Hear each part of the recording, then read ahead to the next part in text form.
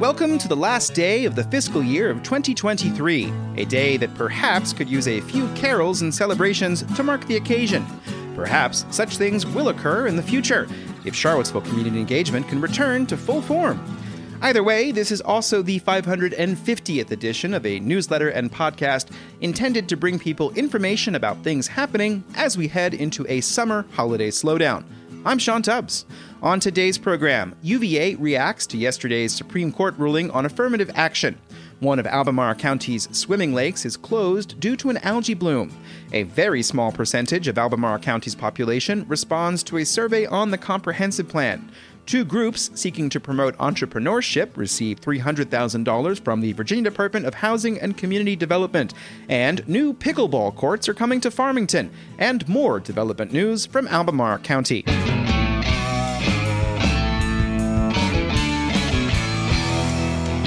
In today's first Patreon-supported shoutout, one Patreon supporter wants you to know that Charlottesville now has an e-bike lending library. E-bikes are a great way to get around the community, but there are many brands and styles to choose from. Because many e-bikes are sold online, it can be a challenge to try an e-bike before buying one. The Charlottesville e-bike lending library is a free, not-for-profit service working to expand access to e-bikes in the area. They have a small collection of e-bikes that are lent out to community members for up to a week for free. You can experience your daily commute, go grocery shopping, or even bike your kids to school, and decide whether e-bikes are right for you. Check out the service at www.ebikelibraryseville.org.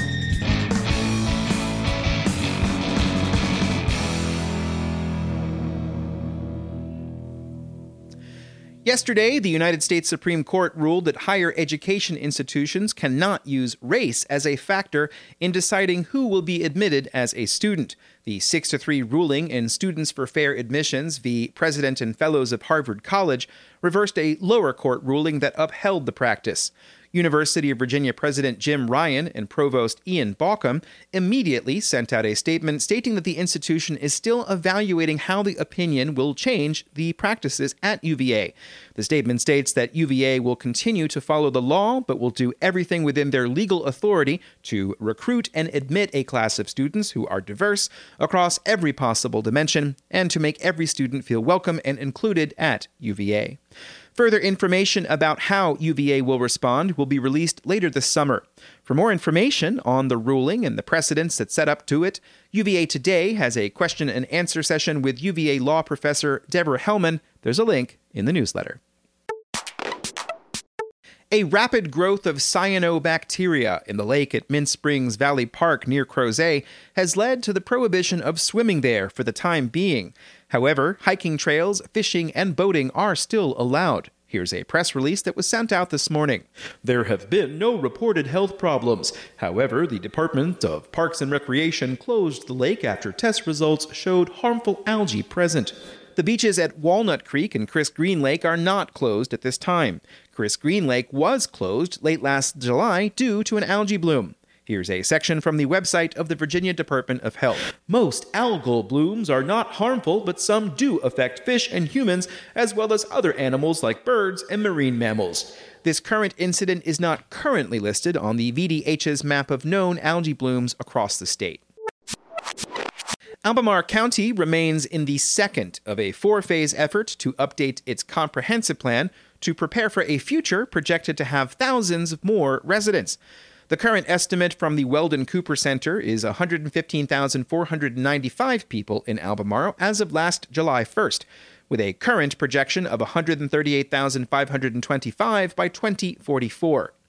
The comprehensive plan update is being called AC44 to reflect the target year of 2044. The first set of results are in for the first round of public input for the second phase. Here's a section from an email sent out this morning. The AC44 team reviewed community input from the first round of engagement in Phase 2, from 532 questionnaire responses, 6 pop-ups in each magisterial district, and approximately 130 participants in 15 community chats. That response rate is roughly around 0.4% of the total population. A summary of the responses has also been sent out. Question 10 sought to gauge concern about housing affordability in the future. 74 respondents were very concerned, 217 were somewhat concerned, and 231 were not concerned at all. All of the data from the full questionnaire are also available for review on the AC44 website. The vast majority of respondents live in single-family homes and own their homes. A second set of surveys is currently open with responses taken through July 14th. In all, there are 4 subject areas. These are draft criteria for future development areas expansion, draft activity centers in the development areas, rural crossroads communities, and rural interstate interchanges. There will also be a virtual open house on July 12th that will double as a joint meeting of all of the community advisory committees in Albemarle County. You can register for that meeting in a link in the newsletter. A proposal to create a regional strategy to promote entrepreneurship in the region has been awarded a $300,000 grant from the Virginia Department of Housing and Community Development. The Community Investment Collaborative and Venture Central will use the Growing Opportunity funding for the Regional Entrepreneurship Initiative. Here's a section from the notice of awards that was sent out this morning. This project will engage a broad range of stakeholders in the region, inventory available resources and small business funding sources, and develop actionable strategies to increase the rate of new business formation and improve survival rates for early-stage businesses in urban and rural areas. The geographic scope for the initiative covers what's known as Region 9, which covers Albemarle, Culpeper, Fauquier, Fluvanna, Louisa, Madison, Nelson, and Orange, the city of Charlottesville, and the town of Culpeper. For more on Region 9, you can take a look at their annual report from fiscal year 2022. Anticipate a story on the next annual report when it's ready in the near future.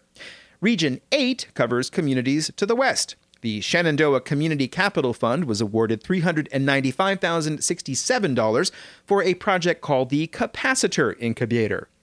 These services will include validation stage development services, a physical working location hub, and connecting entrepreneurs to the broader entrepreneurial ecosystem resources, including capital. Now, back to the Region 9 award.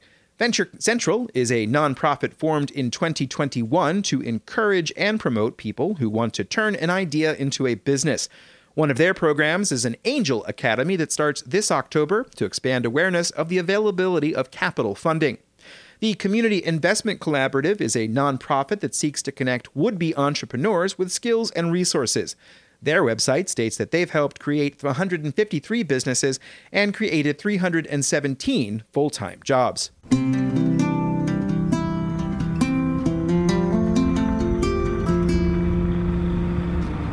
You're listening to Charlottesville Community Engagement, and in today's second Patreon-fueled shout-out, the Friends of Downtown Charlottesville spent the month of May with a series of events designed to promote Downtown in Bloom.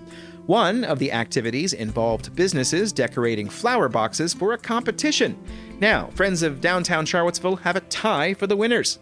Both Central Place and Picasso Swig came in first with a tie of 110 votes each. Third place goes to Common House. Thanks to all for participating.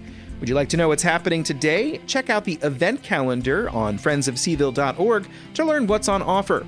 Stay tuned for more events put on by Friends of Downtown Charlottesville and visit their website at friendsofseaville.org.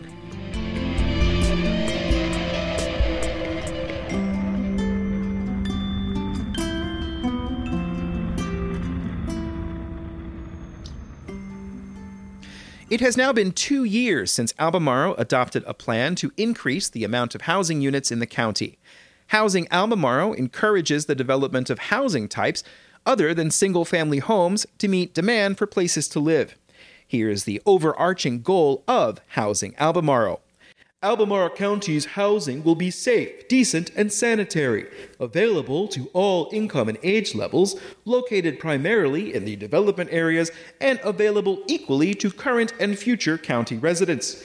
At the time of the vote on July 7, 2021, supervisors did not approve a mandate that 20% of new units be designated as affordable, though signaled they would do so in the future.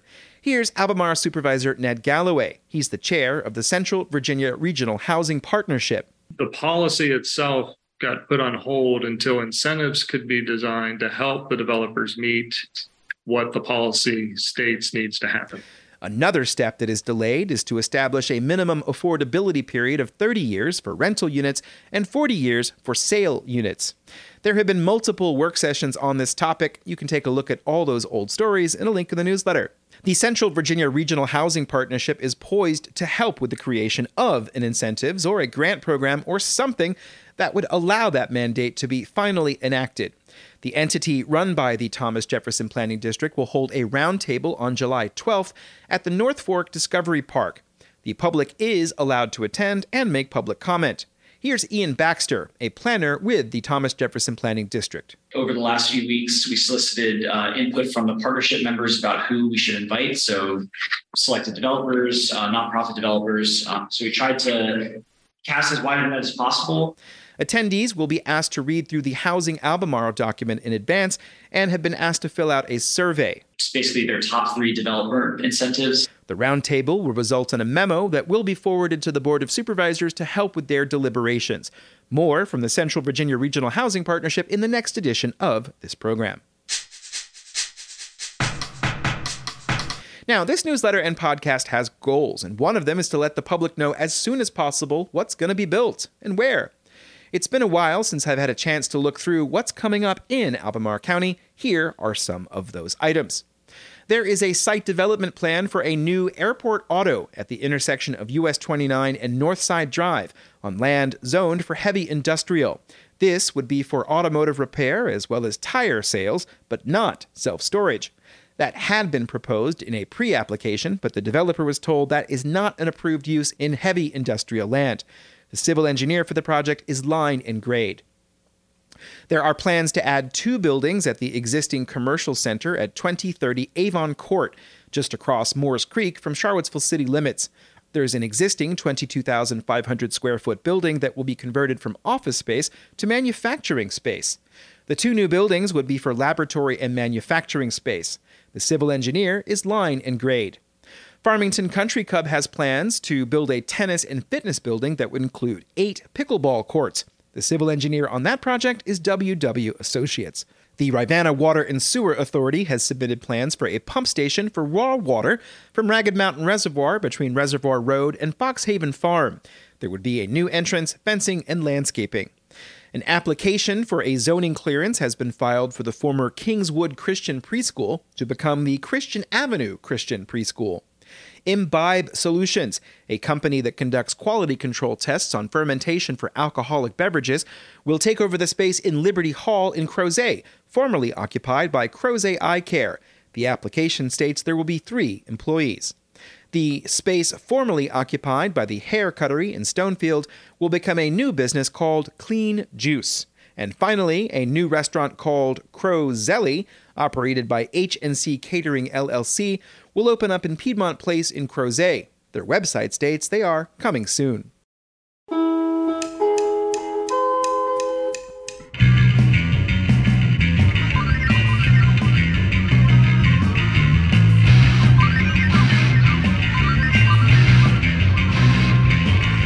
And the end of this particular edition is now. This is the first regular podcast in about 9 days, I think. It has been a time of great change in my family, and at some point I hope it will all inform my reporting. I have a sense we all need to take better care of each other, and I've had my eyes opened.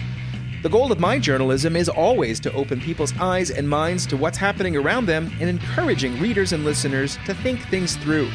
I'm grateful to have made it this far and hope soon I'll be able to settle in to the capacity I know I'm capable of when times are more stable. I am grateful because hundreds of you are supporting the work either through Substack or Patreon. All of this supports Town Crier Productions, a business that exists to provide me a way to get this material out as often as I can. And of course, if you sign up for Ting at a link in the newsletter and enter the promo code COMMUNITY, you're going to get free installation, a second month for free, and a $75 gift card to the downtown mall. Thank you very much for listening. When's the next one? I don't know. Check it out and see for yourself by continuing to check the feed. Goodbye.